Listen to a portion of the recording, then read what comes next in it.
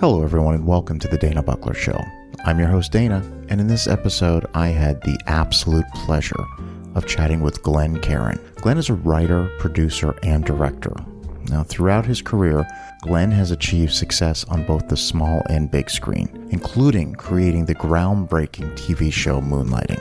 Now, in this conversation, we talk about how Glenn got his start in the entertainment business. We then shift to a conversation about moonlighting and finish with a great chat about Glenn's first feature film, 1988's Clean and Sober. Now, I just want to say before we start, I really enjoyed this particular conversation, and after more than 10 years of podcasting, it's not lost on me how lucky I am to get to have these conversations with such influential people in the industry that I so love. So here it is, my conversation with Glenn Caron. Please enjoy. Your career goes all the way back into the early 1980s, all the way to today. I don't know if we'd have enough time to cover everything, but I certainly would. People don't realize that when I did Moonlighting, I was 11. Yeah, and that's made all the difference in terms of longevity.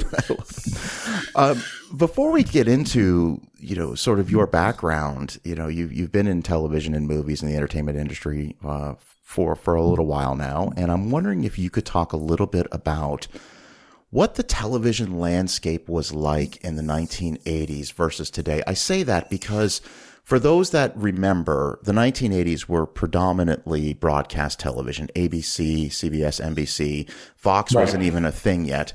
So I guess that is my first question. How much has that landscape changed from your experience? It's night and day, and you're quite right. There was just those sort of three behemoth networks, and then there was this other thing, HBO, that everybody was aware of.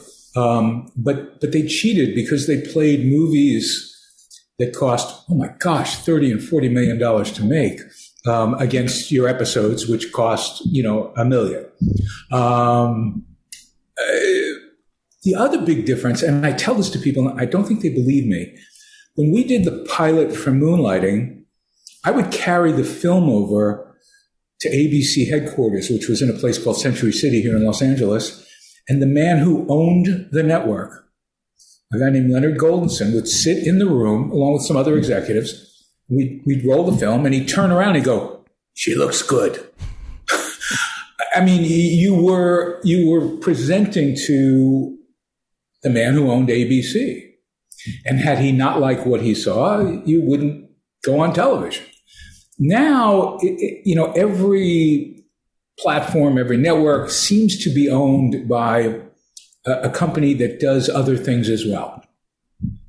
And so that changes things enormously. Also, you were competing for an extraordinarily limited amount of real estate. I guess an average network did about 27 hours of programming a week. And that's off the top of my head. It may have been slightly less than that, but in prime time. And there were 3 of them.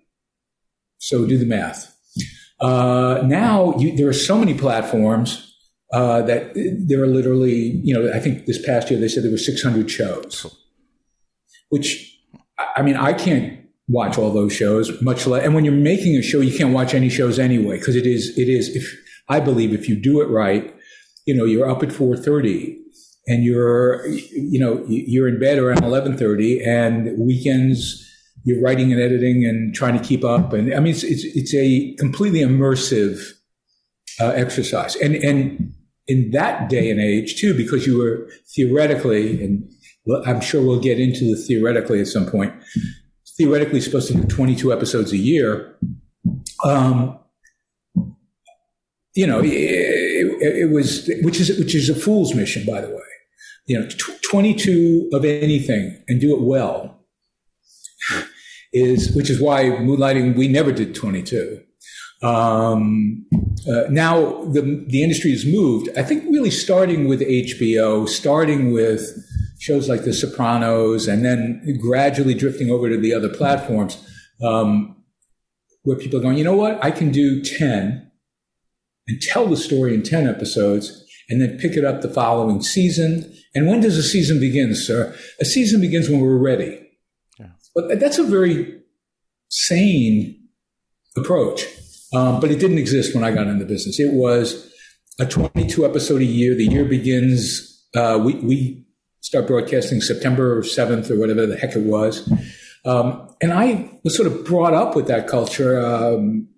You may not be old enough to remember, but boy, when the fall preview issue of TV Guide came out, that was a big damn deal in junior high. I mean, every kid had one. We all were deciding the things we were excited about seeing. It's a long answer to a short question, but that to me is the fundamental difference. It was a much smaller business, if that makes sense. It was also, I didn't say, boy, I want to make television. I wanted to make films, to be honest with you, movies. But you go where they'll have you. And where they would have me when I came to California was in the television business. And that was the other thing that was wildly different. It was very unusual. I remember Jim Brooks said to me, whatever you do, don't put your name on an episode as a director. And I said, why? And he said, because they want virgins in the movies. There was this sense that if you had done television, you had somehow sullied yourself. And you'd never be pure enough or artistic enough or smart enough or special enough to transit to movies, despite the fact that the executive brain trust that were running the various studios at that time invariably came from television. But those are the major differences. And by the way, the other big difference was if you had one show on the air, that was quite a feat. Now, there were those people like Aaron Spelling. Aaron had, 10 or 12 shows on the air. Now we have people that do this regular. Greg Berlanti has just oodles of shows. Ryan Murphy, oodles of shows. Shonda Rhimes, oodles of shows. But it was kind of like, almost seemed like a carnival act. Like how do they do it? How do they contort themselves enough to? So that's another big difference. But the biggest difference, I think, is this idea that there are so many platforms and there are very few people who are purely in the television business. This is part of what we're watching the sort of legacy companies struggle with is how do we stay in the television business? What is the television business? What are the financial models, et cetera, et cetera. By the way, I get paid by the word, so I can run on and on and on and on. But that's the big difference. It's interesting because there's one more thing that I think we should discuss, and that is the amount of people that watched a show in the 1980s because there were so few networks. I say this because I'll give you a perfect example, Glenn. I'm out and about on a typical day, and I'm constantly having discussions with different friends, and they're saying, have you seen this show yet? Have you seen this show? And usually the answer is no. There's too many shows out there. I can't keep up with what there is. However, I mentioned to 100% of the people that you're coming on my show, and I mentioned Moonlighting, and 100% of the people say, oh my God, I know that. I love that show. More people were watching shows. I mean, you had a minimum of a third. I don't think that's what it was. I think you need to, hang out with a better class of people. Yeah. Clearly, that's the message to me. Yeah. No, I mean, okay. Yes, it wasn't unusual for us to get 30-some million people watching at a time. I remember getting a 44 share for an episode and feeling awfully good about it. And ABC calling up and going, well, you understand, this means 56% of the country rejected you. Oh. And that was those were the sort of conversations that you had. But it was very different. It was as different, that to now is as different. When I was growing up, invariably at some point in public school, they would play for you Orson Welles' War of the Worlds. Yeah. It was a radio play. And they would explain that it caused a panic in major cities. People listened to this radio play about Martians attacking the Earth, and they genuinely thought Martians were attacking the Earth. And as a kid, you would sit and listen to this and go, God, what a bunch of dumbasses. How can they? I mean, that's how different. It was a wildly different business, wildly different. And, but everything changes, everything morphs. Yeah. And I can't tell you the minute that it happened or the moment or the seminal moment where I went, oh, this is different. it happens incrementally. When I left television after Moonlighting, frankly, I didn't anticipate going back. So it wasn't something that I sort of zeroed in on. But it's crazy now. You're talking to someone who isn't even near the top someone, because the business they're in is not the business you're in, and that's the biggest, I think, difference. We are a spoke in a much bigger wheel. And that's, for me, that's sort of sad, because I like being all in with people. Yeah. Anyway. Well, so let's talk about that journey. But let's talk about the journey that brings you to Moonlighting. You mentioned that you always wanted to be a filmmaker, that television really wasn't something that was on your radar, and then you moved to California, and take it from there. It's a boring story, but I mean, the short version is I was asked to write a pilot, which is a very unusual thing for someone for their first job. But I wrote this pilot, and even more unusually, they said, okay, we're going to film this. And they did film it. They rewrote it quite a bit, and a big star said he would be involved. But at the end of the day, they didn't move forward with the show. But because of that, ICM, which was a huge talent agency at the time, said, we want to sign you. And all I knew was Steve McQueen was at ICM. So I went, okay, that's for me. And they would talk to me about movies and all this sort of thing, and movies. And then I signed the papers, and they went, okay, let's talk about TV. Because they knew, they were smart, and they understood the place that it was going to be easiest for me to begin working was in television. And truthfully, I didn't know very much. I didn't go to film school. That isn't who I was. So I said, I was very honest and said, I don't watch TV. I have no interest in TV. I'm a big snob. And they said, go home and watch TV. And if you see something you like, call us. They put the onus on me.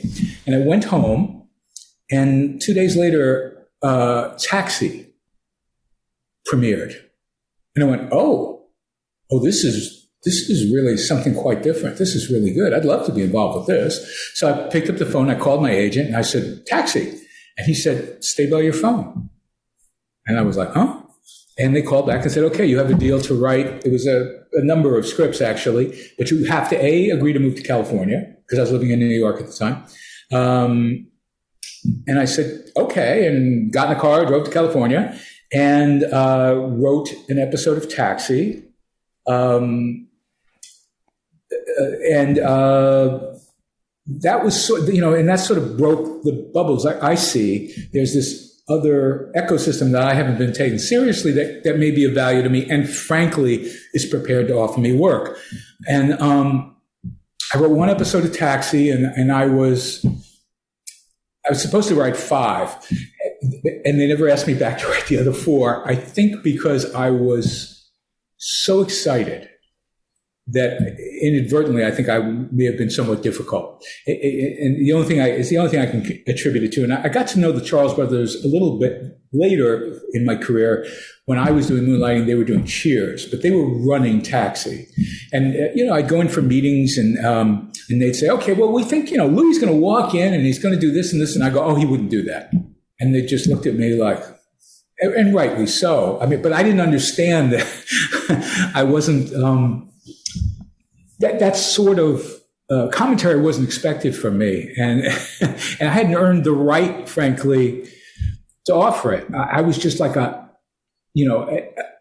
hugely excited fan. Anyway, the episode turned out very well, but I never ended up going back. And that was fine with me. It wasn't the kind of television I was interested in doing. I wanted to do what they called back then one-camera television. Yeah. And I started to get those offers. Steve Bochco called me, and he had just finished this pilot called Hill Street Station with Michael Kozel. And he said, look at the pilot. So I looked at the pilot. He said, we'd love you to come join us. And I said, oh, no, this is never going to work. This is never going to go. And I told him why. And he was a great man, and he was very amused by my sense of self-assuredness, completely unearned. But there was work for me in that zone. And the most interesting thing that happened was there was a man, people don't talk about him much anymore, named Steve Tessich, who wrote the movie Breaking Away, won the Academy Award for it. A great playwright, too. He was approached about making Breaking Away into a television show. And I don't quite know how, but he got a hold of some of my writing and he said, will you join me? And I said, wow, okay, sure. And it was exciting because we filmed it in Athens, Georgia. It was just like filming a movie. I mean, we were on location. There were two other people associated with the show who were senior to me, but one of them had a heart attack. The other one, I can't remember why they ultimately didn't. Anyway, the show ended up falling on me. I was basically running the show, and I had never run a show. But I learned in a hurry. And I had great people around me. And I thought, oh, I like this. I'd rather make movies, but I really like this. Yeah, and out of that, I mean, we did 6 episodes. Didn't get much of a rating, but we got excellent reviews. In fact, a very unusual thing happened. There was a program that's still on CBS called Sunday Morning. At that time, it was hosted, I think, by Charles Caron. And he did a 20-minute piece on Breaking Away, a show that was shown on ABC. That was very unusual.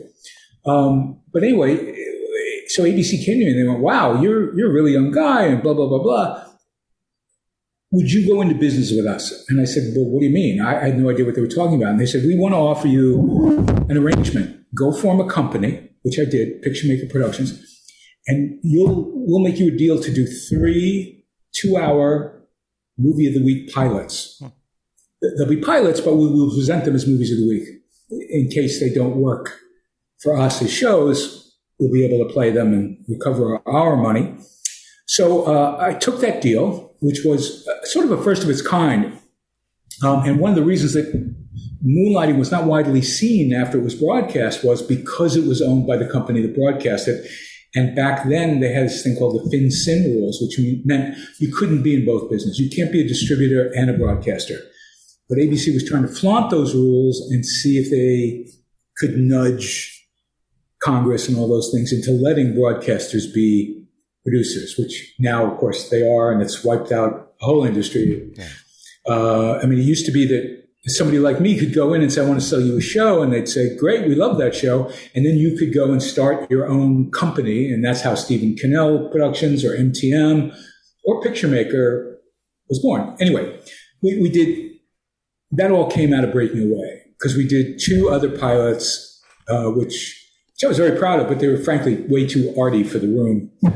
And then they said, okay, we're doing the 3rd one and we're going to tell you what to do. And I went, oh, no, don't do that. They said, yeah, you're going to do a boy-girl detective show. I said, oh, I hate those.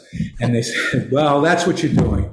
They said, you can do anything you want with it, but that's what you're doing. And all I heard was, you can do anything you want with it. And I sort of clung to that because the idea of being the 25th boy-girl detective show just made me crazy. And so that's sort of where that came from. So, okay, so that's where it comes from. And I got a couple side questions real quick. Absolutely. For the listeners who aren't sure, can you just talk real briefly about exactly what a pilot is? And, I know how many are made, how many are actually picked up. I know pilot season was a big thing. Is it still a big thing? I just fired a lot of questions at you. I apologize. Yes, back in the 80s and 90s and even in the 2010s, pilots were a big thing. It was basically the thinking was, you're coming in and you're proposing, I'd like to tell what in success will be a 100-chapter story. And so they would have you write chapter 1, the first script. And if they liked the first script, you'd film it. That was called a pilot. And you'd hire actors with the understanding that they're going to be in this one episode. And in success, the network would look at that episode and say, okay, give us 13 of these. Give us 12 more for the first year. And then in success, that show would go 6 or 7 seasons and spin off over 100 episodes. It's changed in the last 7 or so years, largely because of Netflix. I wrote a pilot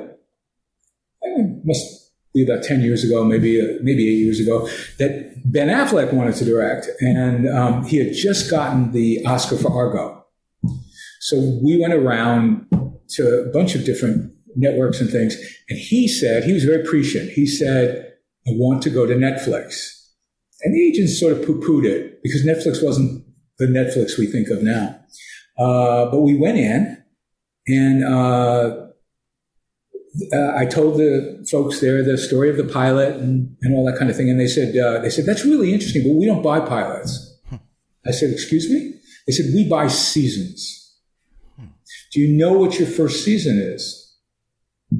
And I said, well, I could lie to you and tell you, of course I know what my first season is. I said, I know in the most general way what it is, truthfully. But one of the great things about making television is it's much more like jazz than it is anything else. You're constantly responding to the things you're discovering as you make this journey.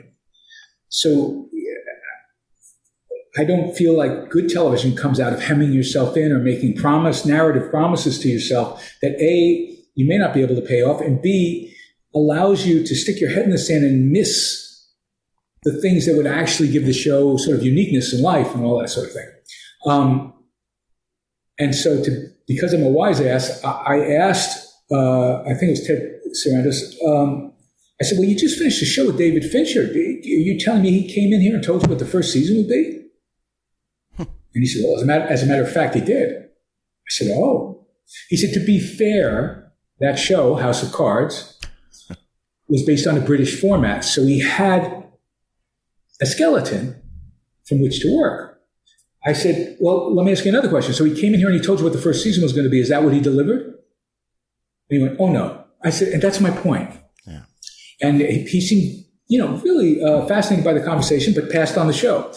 So the reason I bring it up is a lot of people started to sort of take the Netflix model and say, wait a second, rather than putting all this energy into one script and spending a lot of money on one episode that we might or might not broadcast, let's create a writer's room and develop a season. Because when we have 10, 11, 12 scripts, we will certainly know whether this is something we believe can go the distance. So the process has changed in that regard. I think it's starting to swing back the other way to some degree, but it's certainly predominantly for the moment. We want to know that this thing has legs, that it can, because I think, frankly, over the years, they bought a lot of pilots, they filmed them, they loved them, and then a pilot is different than a 13-chapter story, than a 100-chapter story, and sometimes you just go, I did a show that I loved called Now and Again, and it wasn't difficult for me to understand what the premise of the show was and how it could go season after season. But Les Moonves looked at it and went, what do you do every week? I don't understand what he wanted to know. Every week, here's what happens. And I said, you have to understand, I am chemically incapable of getting excited about something where every week, here's what happens. To me, our job is to startle the audience every week, not to feed them comfort food. So we were just sort of, opposed, diametrically on what the task was. But now that there are so many platforms, a lot of people feel that way. A lot of people feel like, okay, I need to engage you. I need to earn your trust and your attention every week. Not just the first week. But when there were only 3 channels for people to watch, frankly, a lot of the creativity was lazier, in my opinion. Interesting. So to circle back to, you're now going to make the 25th boy-girl detective show out there. You are working kind of under the guise, if I understand it, that this is going to be, an hour and a half pilot, 2 hours with commercials, TV movie of the week. So right. you know this is going to air no matter what. That you kind of go into it with that understanding. So moving forward, tell me where the inspiration for Moonlighting comes from. Tell me, you've got to do this boy-girl detective. What do you do differently? It's going to sound very arrogant. I was very, I'd read William Goldman, an interview with William Goldman where he talked about Butch Cassidy and the Sundance Kid, and he said he hoped that when he wrote this film and it was made into a film, it would kill the Western genre, which had been hanging around really since the 1920s. He just thought all the tropes of it, and here was a sort of there was no expression meta back then, but it's a very meta Western. I mean, not that they knew they were in a movie, but they sort of knew they were legends. They knew they were bandits, and they did a lot of things to amuse themselves that they shared with the audience. I had the same feeling. I thought, maybe there's a way to come at this that'll kill this, because I was absolutely baffled by the detective genre on television. You would have thought, based on the number of detective shows there were, that there was a detective agency on every corner of every street in America. And I never saw one, not ever, So I was always sort of like, huh?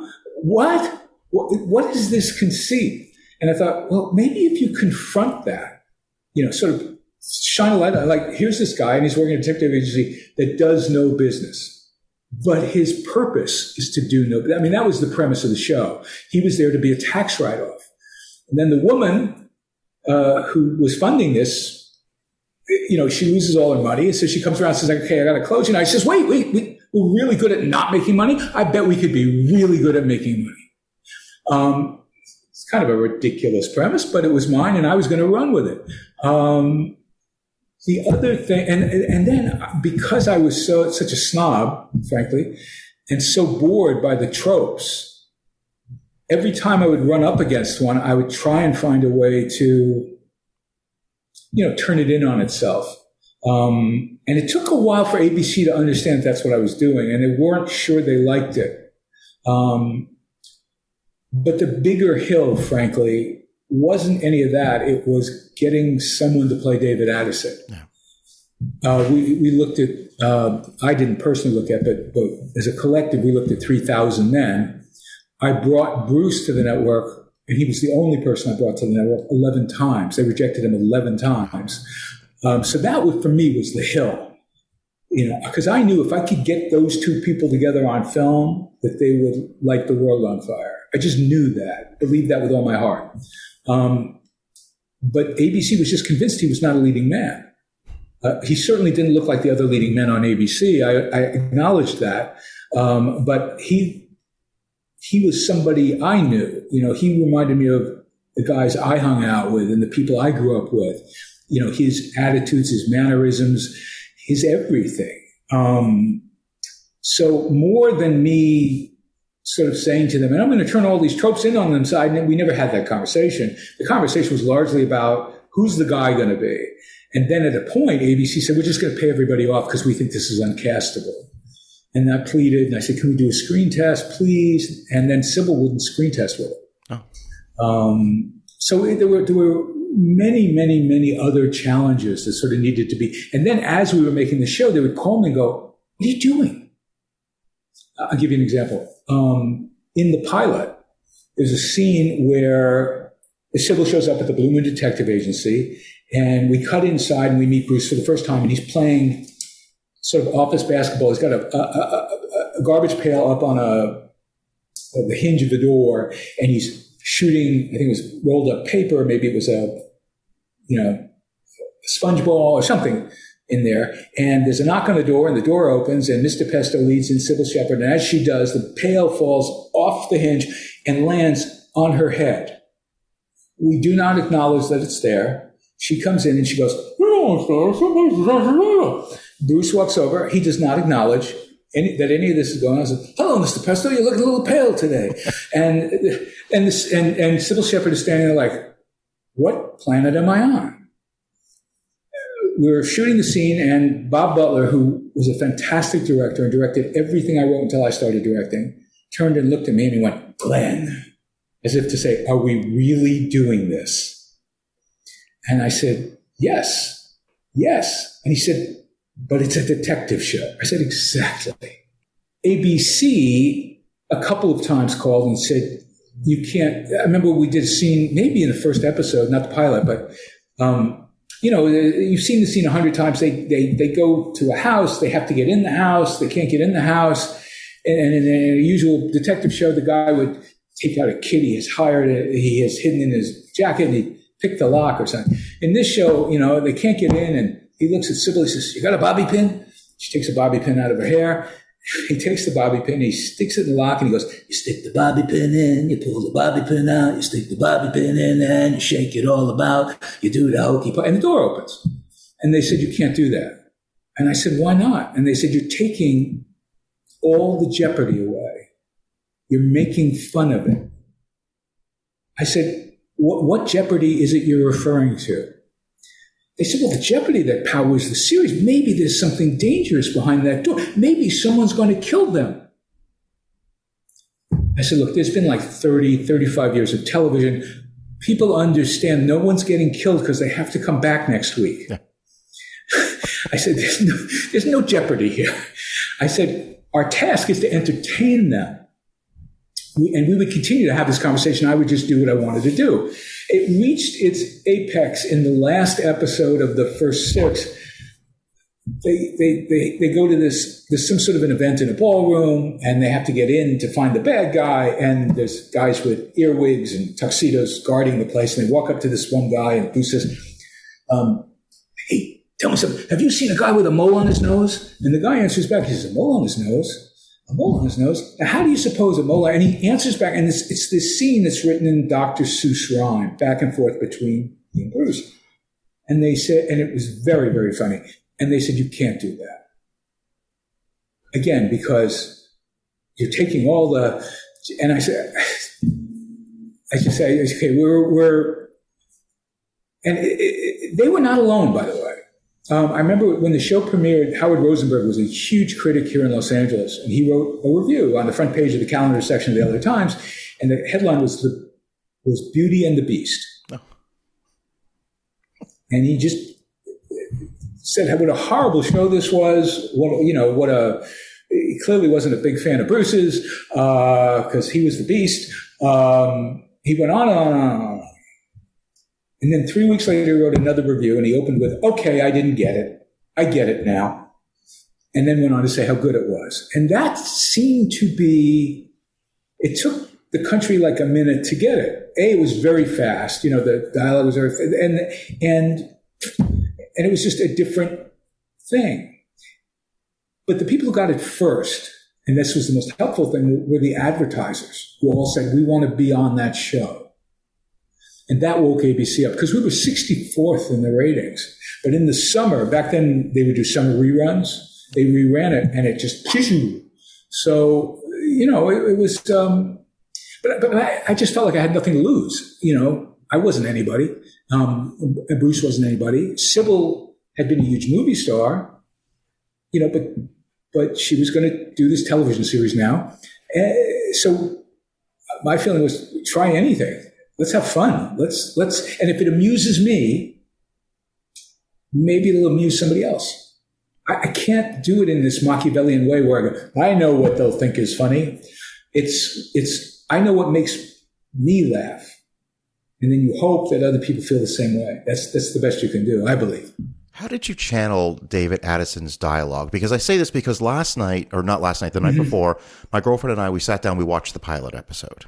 All right. Just, I haven't seen it. Obviously I mentioned to you before we were recording, I'm in my 40s, so I was not necessarily the target audience when Moonlighting debuted, but watching it through the eyes of an adult, I'm watching this and I'm taking myself out of knowing who Bruce Willis would become after the show and watching this from, all right, this is the world's first introduction to Bruce Willis. Getting past that, I then was really paying attention to the snappy dialogue. And I'm just curious how you channeled that. Like, it's incredible. And I remember sort of saying to my girlfriend, who's watched every episode of the show, knows it inside and out. And I said, he consistently pulls this off week after week. So where do you channel the dialogue? I mean, I don't know. I just, again, I wrote it mostly to amuse myself. Yeah. And there was something about, Sybil was this thought of at that time as this sort of, and I don't mean to be reductive and I don't mean it to sound misogynistic, but she was regarded as sort of this perfect thing. She was beautiful, she was smart, she had a sort of regal quality. And at the same time, she was also sort of game, so she had all these disparate qualities. And it just amused me to put a guy that I recognized as somebody that I would have gone to school with, would have gone for a beer with, would have gone, and forced them together. Now, the inspiration, to a large extent, was The Taming of the Shrew. I had seen Taming of the Shrew in Central Park with Meryl Streep and Raul Julia. And my first wife had done the play in college, so I saw it, 150 times or something, But in terms of where the dialogue, I don't know. It is what it is, what it is. I'm going to digress for a second. Yeah. I directed a movie that was the first film that Vince Gilligan wrote and had produced. And Vince was very, very young. I was very young, but he was really young. And I would go to him and say, I'm struggling to understand what this scene is about, why it exists, blah, blah, blah. This sort of questions directors ask writers. And he would look at me and he'd say, I don't know, I just thought it was really cool. And I'm not saying that to denigrate him or make fun of him, because he is the president of the Geniuses Union. But he was in that stage of his work that I was in when I did Moonlighting, where you do everything instinctively. You don't really understand how things work yet. You just know what feels right. And that is both a blessing and a curse. A blessing because when all the engine spark plugs are firing, you are usually coming up with amazingly original stuff. The negative is when they're not firing, you say to the world, and it's a world that's completely unionized and runs on a very expensive clock, you go, okay, everybody's got to wait a second because I don't know what to do next. My instincts haven't told me. I never said it that way. What I would say was even more preposterous. I would actually say to people, they'd say, what are you waiting for? And I go, I'm waiting for the truth. Because I believed these characters had a certain truth to them, and that it would reveal itself to me. They weren't waiting for me to tell them what to do. I was waiting for them to tell me what to do. I know that sounds pretentious and artsy-fartsy and all of it, but it is the truth in terms of what the process was. And in terms of the snappy dialogue, it's all of a thing. I didn't separate the dialogue from the people. I didn't have that kind of, still don't, frankly. I try and come at it all from a fairly pure place. I mean, obviously, when you've been doing it as long as I have, you start to learn there's a method to the madness, and if you can be analytical about it, you know, to some extent, but you do sacrifice something, because when you allow yourself to be surprised, then you're in wholly original, country. At the top of season 2, we did this episode that I wrote in my extraordinary narcissism. I wrote for David Lee Roth. I thought, I'll get David Lee Roth to play this part. It was Bruce's brother. It was called Brother, Can You Spare a Blonde? And I don't know why, but David Lee Roth had other plans. And so we ended up getting Charlie Rocket to play the part. And I opened it with Charlie Rocket doing a rap song. It was 1986. I'm not sure most of America even knew what a rap song was, but it just amused the hell out of me. I wasn't following some diagram or when I first heard about, there's a very popular, it's actually the Greek unities, but they've sort of taken the Greek unities and turned it into a 3-act structure, and they almost turned it into a religion for a lot of people who write. And I don't think there's any one way to do anything. And the dialogue was just what it was. And what was great, and one of the things that made it possible, was it was musical. It had a meter, and Bruce was musical. He got it right away. It's one of the reasons I gave him the part. He would stand up. I would write him a monologue at 5:30 in the morning, a 3-page monologue. He would come in at 7 o'clock, and at 7:40, he'd have it word perfect. That's incredible. And he wanted it word perfect because he understood. He would call me from the set. He'd go, "You better get down here. They're messing with your stuff." And because he understood, and Sybil understood it too. She was a student because she had lived with Bogdanovich for so long. And she told me every night he'd show her a movie. And then he'd explain that movie's sort of place in the cinema universe. So when I first approached her, I had half the script. I said, "I've written this and I think it's you." She read it and she said, "If the second half is as good as the first half, I would do this because this is a Hawksian comedy." I didn't know what the hell a Hawksian comedy was. I thought, it's not a comedy about Hawks. I had no idea she was talking about Howard Hawks. I was a bit of a cinemaphile. I was a big Frank Capra fan. I loved the Marx Brothers, but Howard Hawks was over my head at that point. But she understood. She understood what we were doing for the most part. I'm not saying she cared. It took her a while to care, but she knew what it was. She recognized it for what it was. Long answer to a short question. I apologize. I want to go back to you finished the pilot episode. Okay. Mm-hmm. Again, this is a pilot episode. It's going to be a TV movie of the week, no matter what. Tell me about when it premiered. What kind of response did it get? Everybody was very excited at ABC, but it was also tempered because they used to call ABC Aaron's Broadcasting Company. Yeah. Literally every hour show on ABC was an Aaron Spelling show, and this was not an Aaron Spelling show. And it was almost like they were afraid to put it on because they didn't want to upset Aaron. But they felt, it's going to sound, I'll just say, they thought it was too good not to put on. Yeah.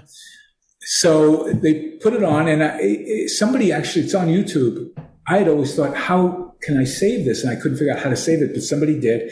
And it's literally the intros and outros to the movie and every commercial break. And the guy, I think it's Paul Thomas Anderson's father, who was doing the voiceovers for the movies, would say, "Isn't this great? It's the ABC Sunday night." I mean, I was like, they're editorializing about their own shows in real time as it's being broadcast. And I remember Brian Grazer, who I did not know, called me the next day and said, "How did you do that?" I didn't really understand the question, but it had a big impact. Then we started doing the episodes, and the episodes did not do as well, I think, as they had hoped, because as I say, we were like number 63 or something in the ratings, which was pretty far down there. And it was the advertisers who sort of said, "We want to be in that. That's the environment we want to be in." And that really got us the second season. And so the second season, I just went for broke. We did the black and white show. We did the Shakespeare show. Every week, Bruce used to come in and go, "What do you want to do this week, boss?" And, let's do a boxing show. Let's do a musical. Let's do this. Let's do that. And I would shoot them until I felt they were worthy of an audience, which also, on the one hand, infuriated a lot of people at ABC. But it was slightly disingenuous. I remember there was a wonderful man at ABC, the number 2 guy, Lou Ehrlich, came into my office one day and screamed at me for 20 minutes and said, "You better get this thing under control," and blah, blah, blah, blah, blah, blah, blah, and just yelling and screaming and just, and then he got to the door and then he turned and he said, "But don't change anything." And he left. And that was kind of the paradox of it. It was became so quickly such a huge success. And all I thought was, "Oh, good, this means I can do all the things I wanted." I mean, I had all these crazy plans. I always wanted Bruce to light a match on the edge of the screen. Like Bugs Bunny would do and I wanted to do a 3D episode, and they actually shot tests to do it. I was telling somebody the other day, the late Paul Rubens, I met him at a party and he confessed to me that he bought that footage. He was a collector of memorabilia. I ended up doing the 3D episode, but I did it on Medium. At one point I bought the rights to a Japanese, it was like Godzilla versus Mothra. I can't remember the exact name of it. It was one of those movies with the idea of they called it matting back then because it was a different process, matting Bruce and Sybil into it, that would be an episode. And I had a lunch with James Cameron to ask him if he'd direct it. I had all these plans, but a lot of them obviously didn't see the light of day. But that second season was really, I'm very proud of that. We really, really just kind of like went for it. To circle back to something you said a little earlier on, that you never did the full episode run for each season. And I'm wondering if you could just talk a little bit about, the reasons for that. There were three reasons. Okay. One was me, one was Bruce, and one was Sybil. To this day, when I try and talk to an actor about doing something with me, I will say to them, I will never ask you to find the scene. When you hit the stage, you will understand exactly what the scene is. And now I want you to bring your magic to it, but I would never release pages until it was apparent to me. Part of it, too, was back then, people who directed television weren't. It was a different job. It was people used to compare it to being a traffic cop. And I wasn't interested in that. So I would try and write a script like it was a set of directions, an assembly guide, and try and, as much as I could, make it foolproof. And then also try and hire the best people that I could. Best directors among the people that were directing television. So it took me a long time to write a script. There was nothing vague about it. There was nothing imprecise about it. So that was one reason. Then you had Bruce. And Bruce, I want to say somewhere in the middle of the second season, went out and broke his shoulder. Oh. And somewhere in the middle of the third season, he got this movie he wanted to do called Die Hard. And I didn't want to stand in the way of him doing that. So I said, we'll figure out a way to make it work. And the way we made it work was, frankly, he'd come work for us during the day. And then it was all on the same lot. It was 20th Century Fox. He'd walk over to the soundstage and shoot Die Hard at night. And then there was Sybil Shepherd. And Sybil had been a huge movie star. And then, and this happens in careers, she lost the interest of the audience. I think, frankly, she and Peter were showing up on The Tonight Show every 3 weeks and sort of throwing their affection for each other in the face of everybody. And she had sort of worn out her welcome in the movies. And she had tried to do a television show the previous year called The Yellow Rose of Texas or something. And she was dispirited. And when she signed on for Moonlighting, I think she had imagined that it would be a much easier show than it turned out to. She would actually say to me, iambic pentameter? Why? Why are we doing that? That's hard, and she would get tired, and she'd announce at 4:30 in the afternoon, I'm going home. And I'd say, no, you're not. She'd say, yes, I am. I'd say, no, you're not. And she wouldn't. But then the next day she'd call in sick for 2 weeks. She'd let me know. So the combination of those three people is tricky. Because, I'm trying to give them a script worth performing. Bruce is going through a meteoric kind of stardom, and there are no lessons for that. There's no book for that. You sort of have to live through it. And Sybil had been through it and is watching this, and I think it was part of her too. Thought a little attention paid over here, please. Yeah. And I will tell you, at the time, because she was unhappy, and she didn't make a secret of it. And I was usually the object of her unhappiness. So at the time, it was very difficult for me to feel sympathy, as much sympathy as I probably should. In going back and restoring the shows and looking at them again, my God, she's so great. Yeah. And I'm not sure I appreciated just how great she was. I do know this. I would get infuriated sometimes with the way she behaved. And then I'd go into the screening room and watch dailies, and I'd go, okay, well, that's why we're putting up with this. But, 30 years on, to see it again and go, oh my gosh, she was singularly amazing. Surprised me. Interesting. That's really interesting. Is there truth to the story I heard that you didn't try to stop Bruce Willis from being in Die Hard, but you told him to the effect of why he shouldn't do the movie? Is there any truth to that story I read? Yes. He had done 2 movies. He did Blind Date with Blake Edwards, and he did another movie with Blake Edwards called Sunset. It was a Western with James Garner. And the second movie particularly didn't do well, and the first movie did okay. And the feeling was that his movie career was probably over because he hadn't really knocked it out of the park. And it's a cruel business, and he came from television. He had that mark on him. One day I came to work, and he said to me, "Hey, I just got another movie. I'm doing this movie, Die Hard." And I went, "Oh, you don't want to do that?" And he said, "What?" I said, "You don't want to do that. They've offered that to everybody in town. I know they offered it to Sloan. They offered it to Richard Gere. They offered it to Schwarzenegger. They offered it to, I said, and you're not that guy. They're going to laugh you off the screen."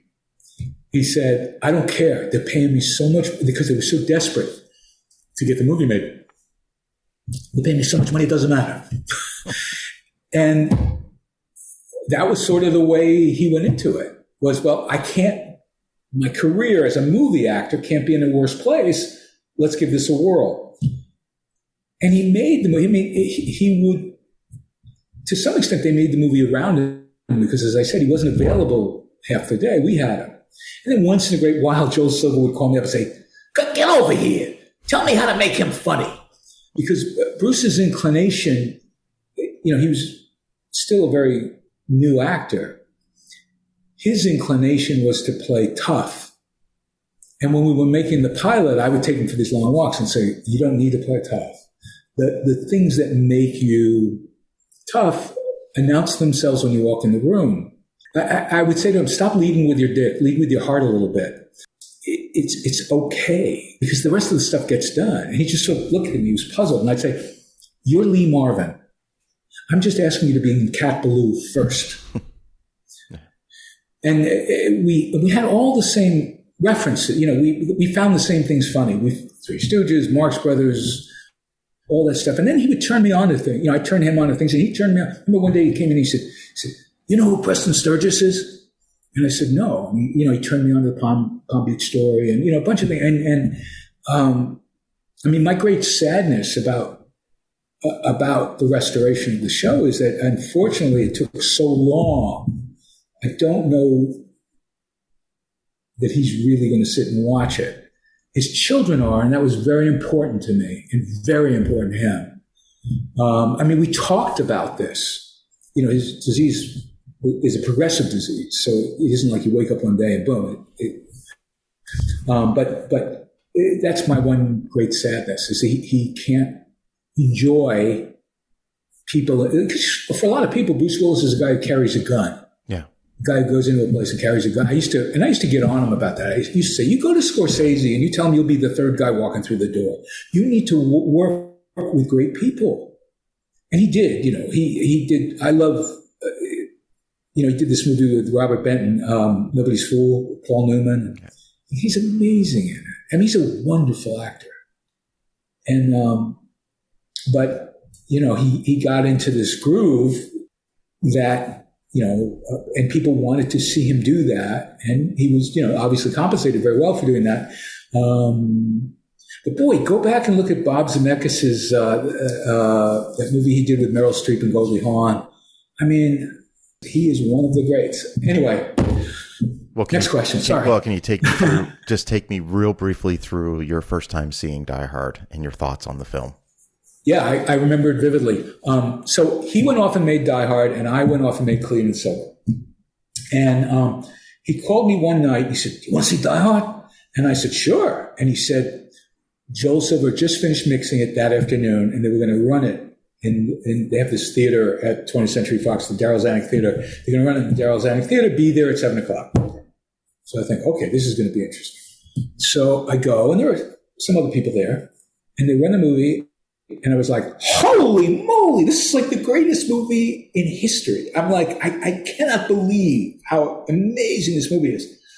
This is also, just to place it in time somewhere, the dawn of car phones.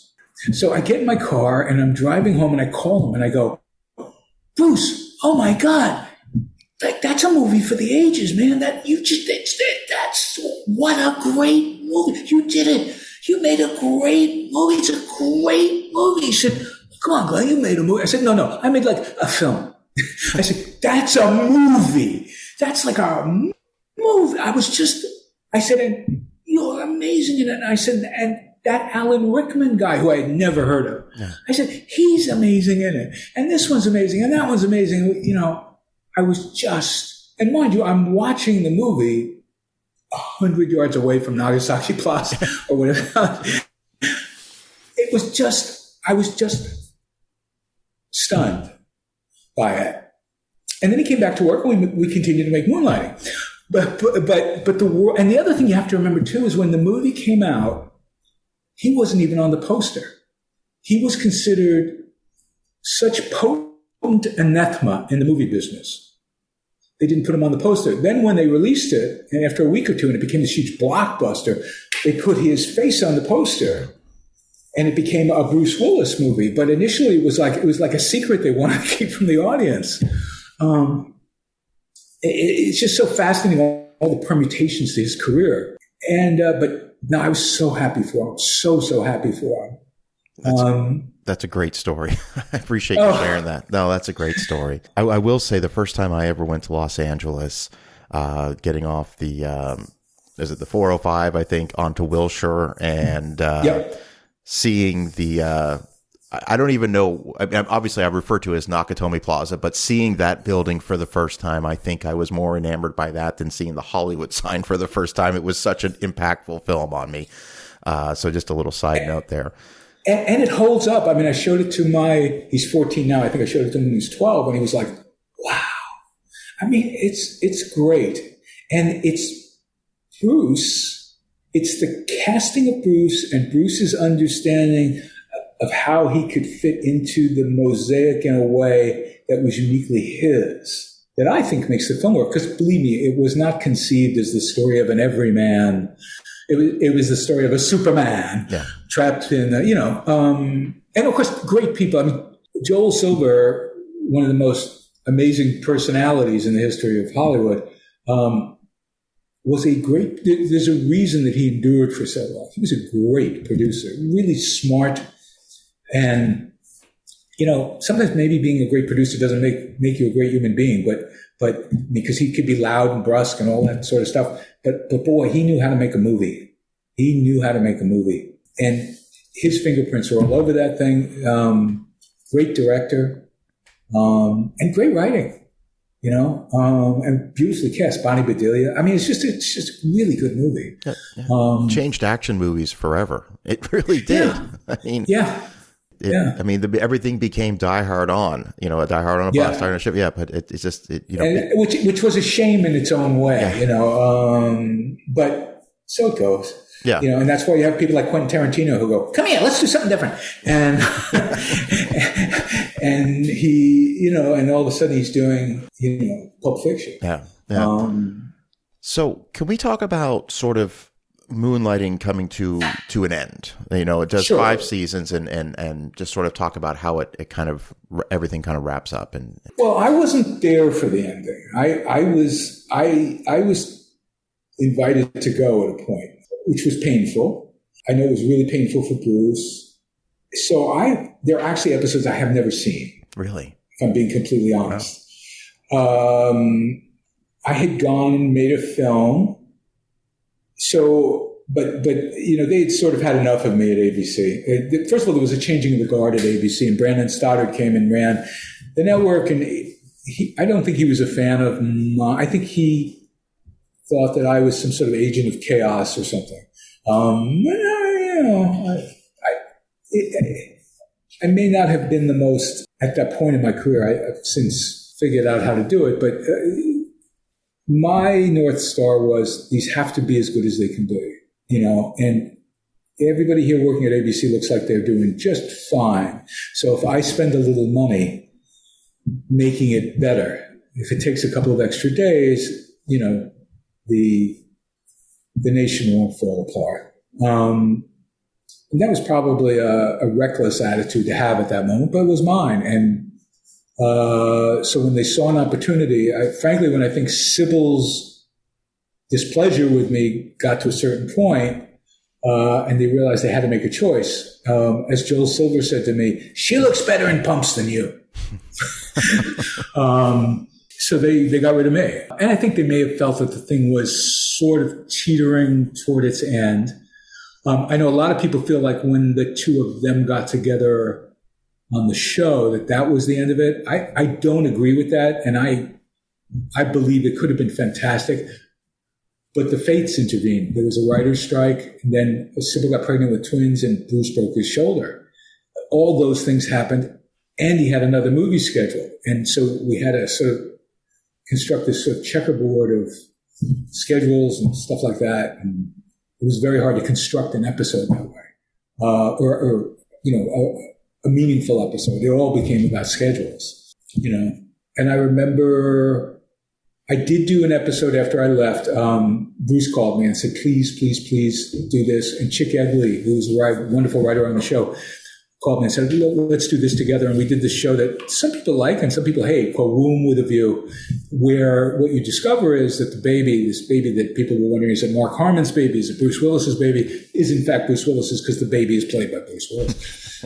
And then she loses the baby. I was pretty fond of it. Some people found it offensive. You do what you can. But I'm still kind of fond of it. I thought it was audacious and at the same time filled with heart, and seemed true to the characters to me and true to the time. And then I remember, I think I watched the last episode when it aired, just because. And I remember thinking, I see what they're doing. It was very hard for me to surrender and objectively watch, because it was sort of like having been married to someone and seeing them on what appears to be a very pleasant date with someone else. And you're like, there's no room for me in this scenario. I'm not sure. I don't think I want to sit here with this particular view. So, I have very mixed feelings about all of it, but still love all the people. And, Sybil and I made up, if you will. Bruce always remained somebody I felt extraordinarily close to. We always stayed in touch. I mean, literally sometimes a year would go by, but we always stayed in touch. And we always knew we could ask anything of each other, favor-wise or this or that. The people I made the show with, Jay Daniel, the directors and writers that I worked with, I hold them all very dear, and I hold the experience extraordinarily dear. I mean, it was amazing. But I don't have a vivid memory of the end. I just sort of blocked it out. There's so many questions that have sort of popped in my mind based on everything you just told me, but I'm going to keep the ship going steady here because I could go off in several different tangents here if I could. But I do want to ask you, you mentioned the restoration. I want, when was it sort of presented to you that, Moonlighting's the entire series is going to be available on Hulu, which I know was a big deal when that happened. So how involved with that were you? Oh, I was very involved. I've been campaigning for 5 years because, I was very aware the show really wasn't available. I mean, there were bad copies on YouTube, which I've never understood how that's allowed to happen. But so I had approached Disney. I mean, in the early aftermath of the show, I approached Disney when Jeffrey Katzenberg was there. I was doing some things for them and said, can I buy the negatives? Because I knew they weren't going to distribute them. And he laughed at me because it was an incredibly naive question. But about 5 years ago, I was just determined for people to see this thing, and heard that they were going to start Disney Plus. I thought, maybe there's a place in Disney Plus. And my agent approached them and they said, no, we don't see this as part of the programming on that. It was a much purer Disney brand sort of proposition, blah, blah, blah. And I said, don't you have to play things at night for adults? And wouldn't this fit in there somewhere? No. The other thing that was always a problem was we did 66 episodes and we used 300 songs. Yeah. Yep. which is an astounding piece of math. And we had the rights to absolutely none of those songs for the purposes of streaming. No one had anticipated a technology like streaming. So they would have to go back and renegotiate with those willing to renegotiate, and not everybody would be, or may not be willing to renegotiate on the terms that made sense for Disney. So it took a long, long time to kind of get everybody to the starting mark. Additionally, the show needed to be remastered. It needed, to be made in HD, if you will. And that's an expensive and time-consuming process. So finally, a little over a year ago, when it became more obvious what the relationship was between Disney and Hulu, because it had been murky prior to that, because Hulu had a bunch of owners. There was Disney, there was Fox, but then Disney absorbed Fox, and what was Hulu's identity? It was a streaming service that played episodes that had played on the network the day after they played on the network without commercials. And then slowly they started to find their identity. And I got a call saying, okay, we're willing to spend, and I thought it was a very generous amount of money, X amount of dollars to restore the show visually and musically. And we will try our damnedest to get all the music that we can. But we all work in this business and we know 100% probably isn't going to happen. And the people that were doing it made it clear to me that they were all enormous fans of the show and were trying to approach it with as much fidelity as they could, realistically. And then the writer's strike happened. So I wasn't able to be as intimately involved as I would have hoped. But frankly, they did an outstanding job. So, there are places where they substitute music, which I might have gone in a different direction, this or that. But the team that they put together is basically the team that does the music coordination for all the Marvel movies. I mean, it's a pretty solid and amazing group.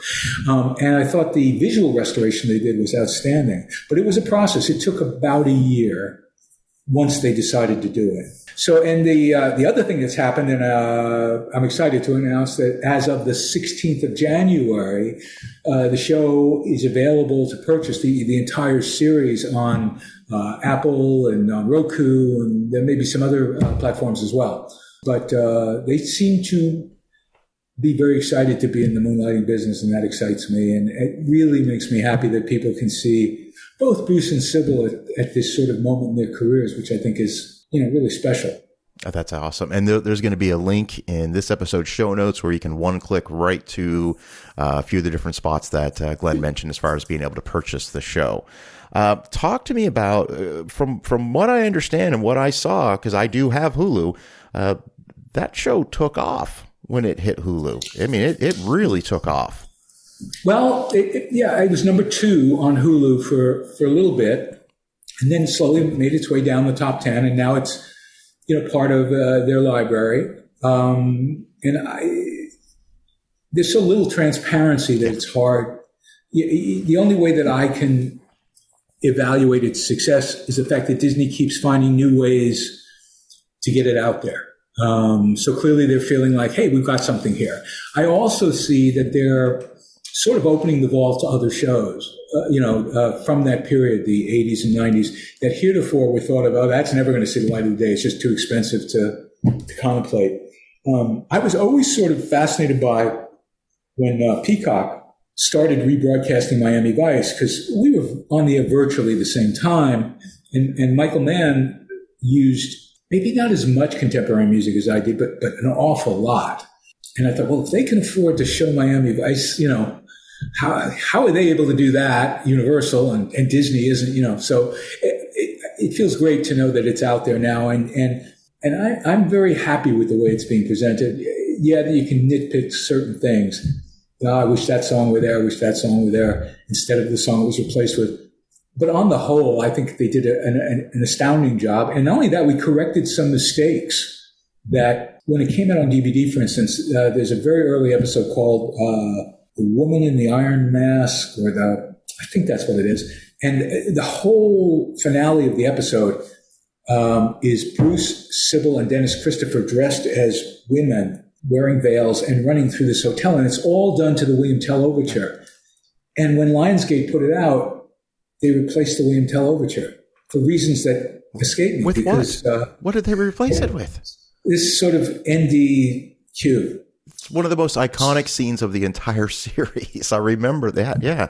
So we were able to replace that with William Tell Overture. Also, they released their DVDs with the broadcast order of the show. And when we got into some of the later seasons, the broadcast order of the show wasn't the story order of the show because, again, everybody was in different places. So as soon as we get an episode done, they'd broadcast. They were so hungry for it, they'd broadcast it. So you'd have like 2 DePesto episodes in a row, and then you'd have a Bert Viola episode, and then you'd have a Bruce and Sybil episode. And the idea was, of course, to mix it up maybe a little. So we put it in what was the story intention episode when they released it on streaming. Some things like that we were able to attend to that meant a lot to deep fans who bomb your email with these things all the time. And thank you, deep fans. We're grateful for it. So anyway. Yeah, no. I think it's incredible that there is a whole new generation that gets to experience it. That, and like you said, with the improvements and a lot of things that, seeing it in HD. I mean, I know the younger folks out there, they'd see the typical, regular TV presentation. I'm not going to watch this, but so I totally get that. So I think that's incredible. And I can tell you personally that I have really enjoyed sort of going on that journey of David and Maddie, through adult eyes, which I'm always so thankful to take these kind of journeys. So thank you for everything you've done. The Moonlighting's incredible. Oh, you're sweet. Thank you. Thank you for watching.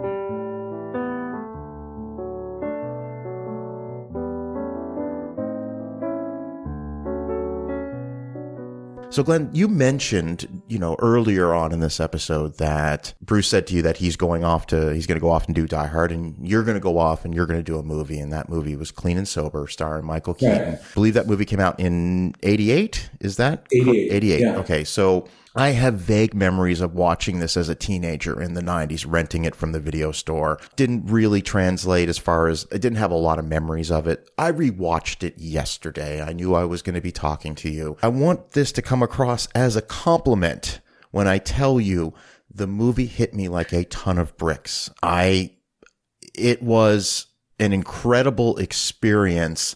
And I remember looking at my girlfriend. I said, no, this is when movies were movies. I mean, this is you live vicariously. A great movie will have you live vicariously through the shoes of your main character. And Michael Keaton, I've always been a fan. And for our younger listeners, this is pre-Batman Michael Keaton. This is really, Michael Keaton was more known for his comedic, I'm thinking Mr. Mom, Night Shift, things like that.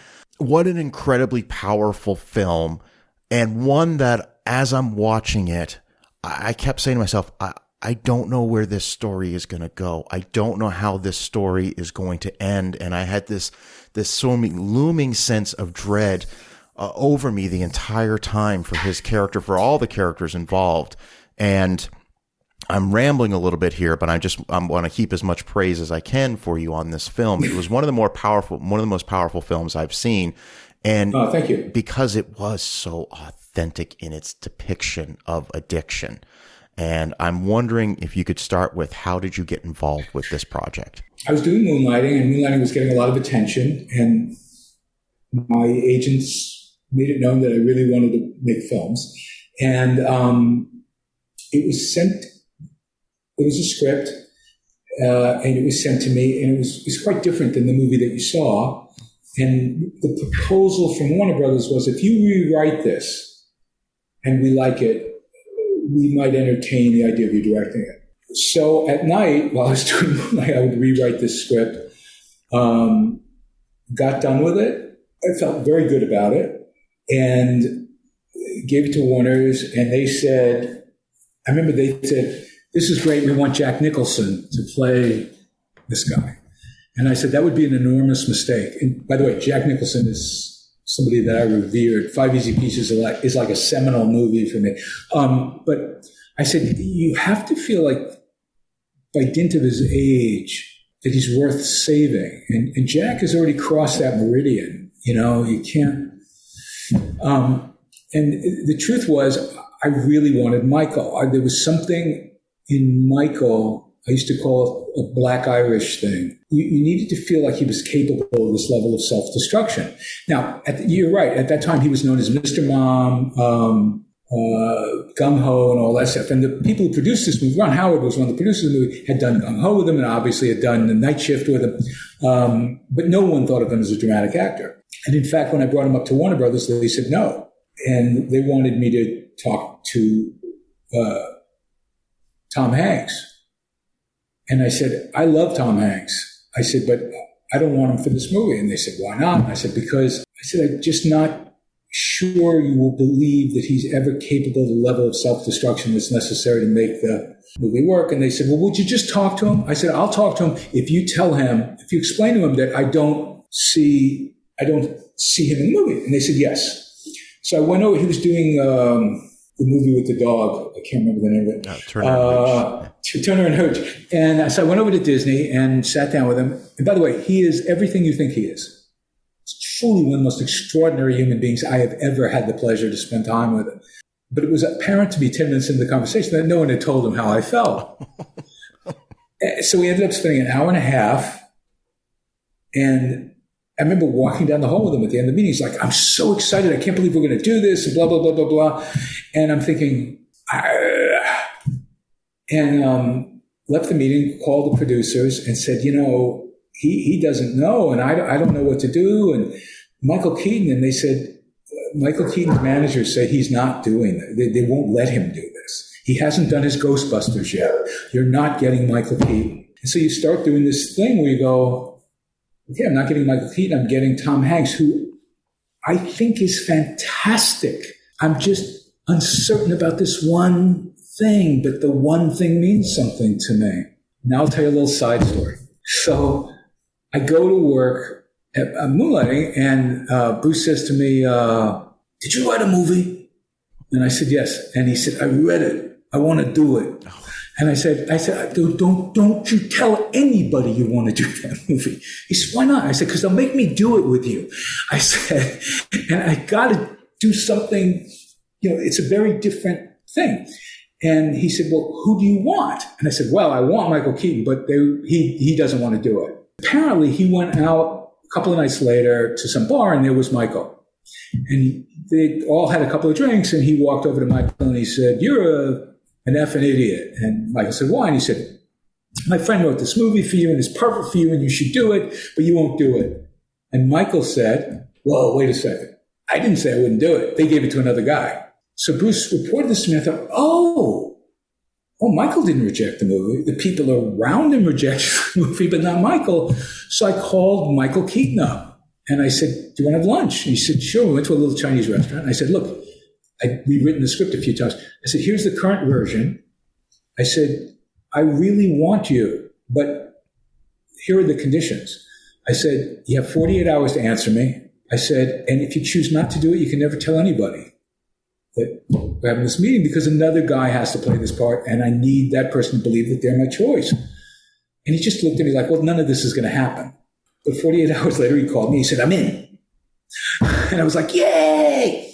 I was so excited. And I called Warner Brothers, and I said, okay, Michael Keaton wants to do the movie. And they said, we don't want Michael Keaton.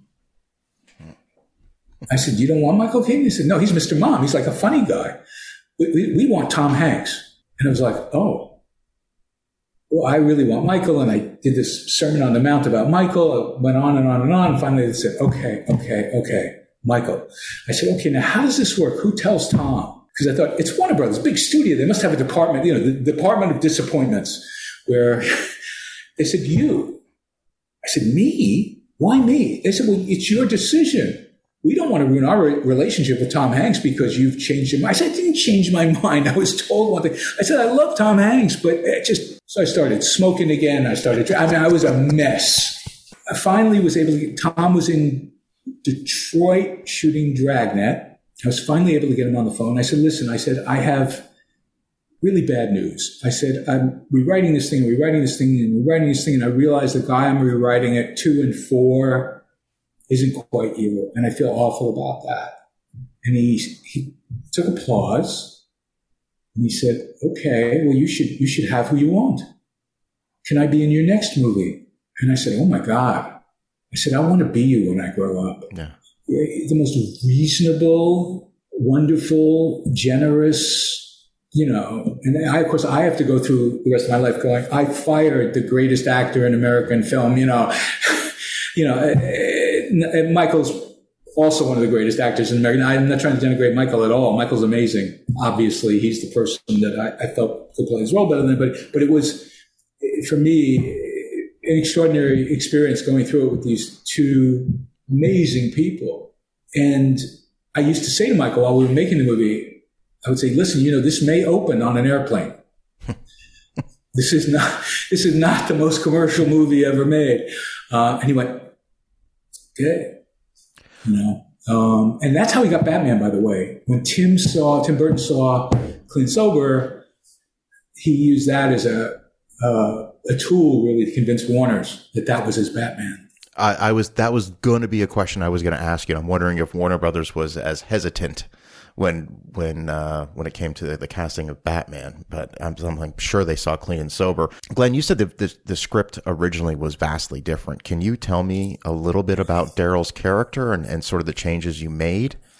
Well, the script, as I recall, and it was a very good script. It was just different. It was what I would call the sort of National Lampoon version of Clean and Sober. I mean, it was about they're in rehab and there are all these funny characters and they're all going through that. And my experience with people who, there was also in that period of time, there was it was cool in a way to give drugs and drink a pass. And I thought my experience with that is not that.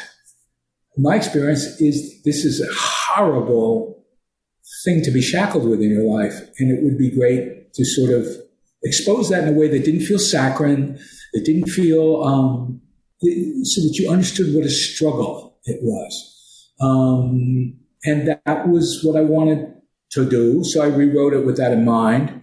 And I also wanted the part to be sort of a tour de force, to be honest with you. Yeah. I didn't know who Morgan Freeman was when I wrote it. The producers turned me on to him.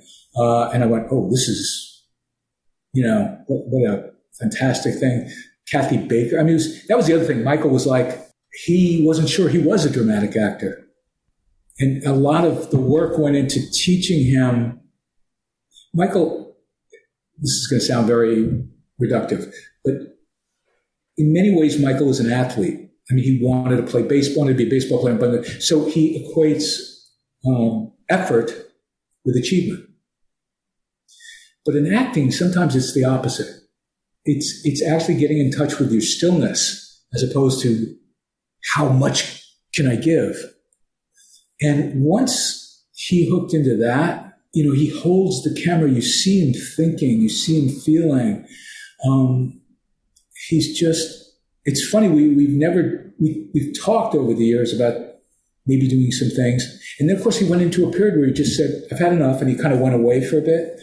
I just adore him so much. It's the movie I'm probably proudest of in many ways. And I knew it was dark and I knew it was, I mean, when I showed it to Warner Brothers, they went, I remember Bob Daly said, oh my God, he's going to be nominated for an Academy Award. And the only reason he wasn't was back then they had a thing called tracks that they would release movies and they had to keep movies in theaters. They had arrangements with certain circuits.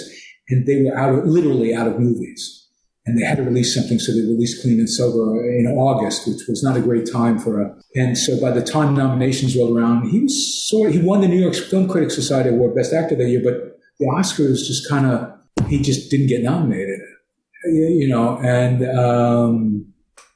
really changed the trajectory and the way the movie was perceived and received and all that. But I want to say, I'm sorry to cut you off there. No. Because that was one of the things that I really, really thought about a lot. And I'm looking at 88 and 88's, I think, Dustin Hoffman for Rain Man. And, I'm looking at, who actually wins an Academy Award. I'm not taking away from anyone. Movies that were released in 88, but to know the roles that Michael Keaton have played before and certainly after Clean and Sober is you're watching what I think could arguably be his best performance that he's ever given in any film, and I think he's amazing in everything he does. Thank you. I was so moved by him that I don't want to say it's a travesty. I understand. You explained perfectly why he wasn't nominated. I get it. August is not the time. Nowadays they'll release a movie in one theater for 2 weeks in Los Angeles and New York, and it'll get a wide release in May, for Academy qualifications. How did you feel about that, about him not getting nominated? I mean, because I felt like I let him down somehow. It's all about me, No, I felt like he'd been robbed, but he didn't. He didn't. Okay. He understood that he had now opened the aperture and shown people that he could do far more than they had assumed.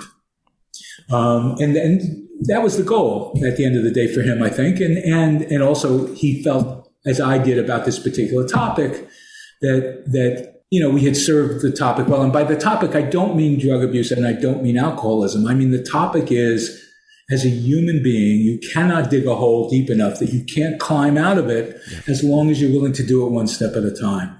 I mean, for me, ultimately, that was what the film was about. And also, I suppose in a narcissistic way, I thought, if Moonlighting is a 45 RPM record, I want to make a 33 and a third.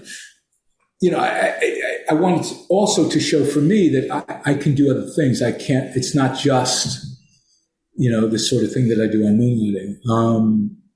And it succeeded in that, This is the same year that he does Beetlejuice, which is another outstanding performance by him, it couldn't be too farther ends of the spectrum. But exactly, he really does absolutely shine in the film. Another actor who I'm a big fan of in this film, M. Emmett Walsh, is yes. His I did. Tell me about the casting of him, because he was just so. I mean, this is somebody I wish I had it. I just knew in life.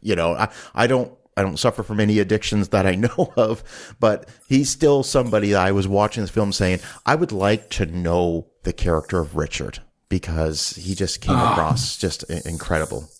It was just an instinct. I'd seen him in Blood Simple. Yeah. And it turned out the woman who cast the film was the person who sort of got him started in theater and stuff like that. And I ended up doing 2 movies with him. The movie I did that Vince wrote, Wilder Napalm, he's in. And I thought, I'm going to put him in every movie I ever make.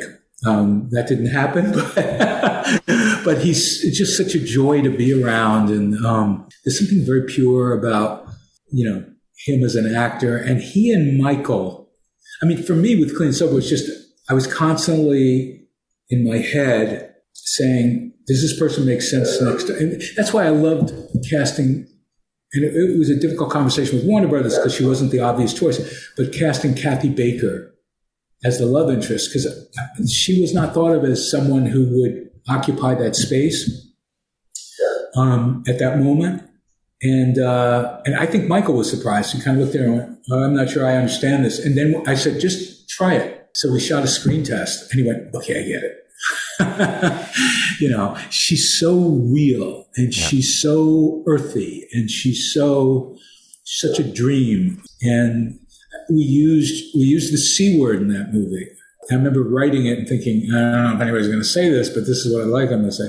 And she understood that level of self-denigration. And I don't know. It was a great experience. There's, I'm going to say minor spoilers for Clean and Sober for the listeners out there. Just hit pause, watch the movie, come back. I'll please. You talk about sort of the redemption aspect, and that there's no hole that you can't climb out of. And I mentioned earlier that I was watching this movie initially with this sense of dread for his character. Like, I've seen enough other movies where I know how this is going to end, and it doesn't end the way I thought it was going to end. I really had no idea. And the scene when Michael Keaton and this is towards the end of the film, and Kathy Baker, he's looking for a lighter in her purse, and he finds the cocaine and makes her flush it. And it's just, realizing that he had overcome that one step and he was going a little bit further. And he has that ultimate redemption. I'm sorry, I'm gushing a little bit over the film, but I was just blown away with how the movie ended. Now, I'm not going to spoil anything about Kathy Baker's character in the film, other than to say there was redemption for some characters. Just incredible. And I'm trying to remember, because the thing I was always proudest of is when he has that moment at the end, without giving it away, between himself and Richard sort of calls him on his own. I've always liked that, and that may have been in the original script. I'm not sure that came from me. that may have come, but I remember just thinking, I've never seen this before, but it feels like the truth. And of course, M. Emmett nailed it, Michael nailed it. And Warner Brothers was funny. When I was making the movie, I'd always seen it on a snowy day. And whenever I seemed to be on the precipice of falling behind, they go, if you fall behind, you don't get snow. And I'd never made a movie before. I wasn't used to this sort of, I was like, wow, okay. And I really needed the snow. I felt very strongly that added a value to the scene that it needed. I hadn't thought of that in a long time. Anyway. I just recently had author Matt Singer on the show. He wrote the book Opposable Thumbs, How Siskel and Ebert changed movies forever. And of course, I'm always curious where they stood on this. And I actually found their review, and they were both very, very positive on the film. And I'm just wondering your thoughts on sort of the reactions to the movie once it was released. Oh, I was overwhelmed. I'm actually staring at, I still have a copy of the double-page New York Times ad, which is all sort of back then they would do these sort of critics poll. Yeah. People cared what critics thought. Yeah. And I remember there were one or two. I seem to recall Ebert who I think had some issues, abuse, drug abuse issues himself, took some issues with some things. But I remember Siskel seemed to really, really like it. But no, I was, and some of the even heavier critics of the day seemed to really, really like it. Paul and Cale really liked it. And also filmmakers that I cared about liked it. So that meant a lot to me. I was thrilled. I was also palsied. It took me a long time to figure out what to do next, to be honest with you. I mean, my success happened very quickly, and I come from a very modest background, so there was a big learning curve, and it's all bottled up together. I was telling somebody about this. I said, when Moonlighting happened, I was not present in the sense that I didn't find it productive to sort of wallow in the, hey, look how big this is, and hey, look how. I sort of stuck my head in the sand. I had my work to do. I had a family, and I was trying to figure out how to make sense of all that. And so I wasn't there. I wasn't present in that way. The same thing with Clean and Sober, to be honest with you. I think I'm better able to deal with it all from a slight remove. Yeah. So that's sort of my comfort place. But that's how I dealt with it. And I was living, when it came out, where was I living? I guess I was still in California, but I remember a friend of mine took a picture of a theater marquee in New York, because I'm from New York, like on Broadway, and I thought, that's pretty cool, But because it came out in August, it didn't get the hoopla, it didn't get I don't even remember a premiere as such. It may have had one, but I don't recall it. So it goes. So, listen, Clean and Sober it's available to rent on Apple TV, Vudu, YouTube, all the different places. I strongly encourage the listeners out there to take a couple hours out of your day and watch what I consider to be one of the more powerful films I've had the pleasure of watching. Glenn, thank you for making that movie. It was just, just incredible experience. No, it's really Michael. I mean, the reason to rent the movie is Michael. It's just, he's so fantastic in it. And it's an unexpected performance because, as you eloquently explained, prior to that, he was the court jester. Yeah. He was a comedian, a full out, balls to the wall comedian. So just great performance. I have to ask this question. I'd be remiss if I didn't ask this question. There are scenes in that film where I'm wondering what happens to him when you yell cut. How does his demeanor change? I mean, does he go method for a good 20 minutes until he can kind of bring himself down? I'm just wondering, when you hit cut, did he just spring right out of it? Because there are certain scenes where he is so dialed in, and I'll just say zooming for a lack of a better term, that I'm just wondering what it's like when the camera stops rolling just for those first couple minutes. I don't recall anything demonstrative like that at all. we were, just committed to telling the story and being honest to the character, and he was too. And I remember the shooting was pretty efficient. I mean, we'd maybe go 5 takes, maybe go 6 once in a while, sometimes just 4. It wasn't, but once, because he knew once he had the character, he had the character. I remember using the word flinty a lot. He was very flinty. And I remember once he turned to me and went, "You're really funny."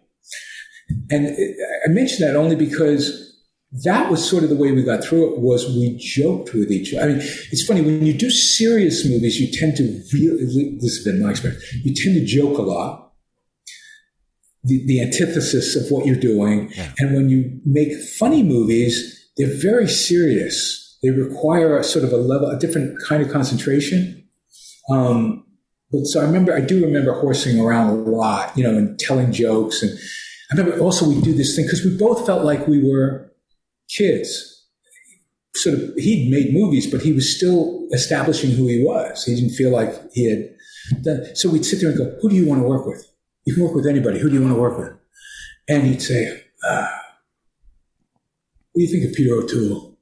And I go, "Peter, oh man, blah, blah, blah." And we do that a lot. We talked movies like a lot. And he's, like I say, he's an athlete, and he's also like a fisherman. And I mean, he is so not who you think he is. And he's got like a passel of brothers. And I mean, he's great fun to be with, but also a serious thinker. He was the first guy who ever said to me, "You read Atlanta magazine?" I said, "No." And he said, "You should." And, he was like, he was terrific. That's awesome. He was terrific. That's awesome. Yeah. So Glenn, I think it's safe to say that we only scratched the surface of your career. I was wondering, I want to spend some time on Moonlighting. I want to spend some time on Clean and Sober. There's a lot more that in your career. Unfortunately, we're going to run out of time on today's episode, but I would love to invite you back. I'd love to come back. Oh, that would be amazing. So, just in closing, for the younger listeners out there that have not seen Moonlighting, I'm sure they've heard of it. What's one thing that you hope that they take away from watching this, which is now available on Hulu? Wow. I don't know. I hope what comes through is what a good time we were having. Because what people mostly remember are the conflicts. There were, obviously Bruce and Sybil had their issues, and Sybil and I had our issues, but it was also a place where I think we all felt like we could let our imaginations run free, and best idea wins. And it was. I hope that somehow seeps into the film, and people see that and they go, "Oh God, those guys were having an awfully good time," and wanting very much to share it. I'm not a proponent of drugs in any way, but I will confess that I used to say to Bruce when we were doing it, if our kids are in college and getting high and watching this at midnight, I will feel like we have succeeded in what we set out to do. Because that used to be a thing. You'd show movies at midnight. And, yeah. That's the only thing. It's filled with youthful exuberance and the fantastic combination of ignorance and ambition, So, and somewhat unfettered ignorance and ambition. Something you said really resonated with me, as far as you can tell. It seems like everyone is having a great time making this. There is a lot of fun about the show, and that's the best way for me to describe it. Is it's fun and it's a good time, and it was groundbreaking when it came out. You set out to make the 25th boy girl detective show, and you literally flipped the genre on its head and created something that has an incredible lasting impact. Again, I was really just trying to amuse myself, and luckily it worked out.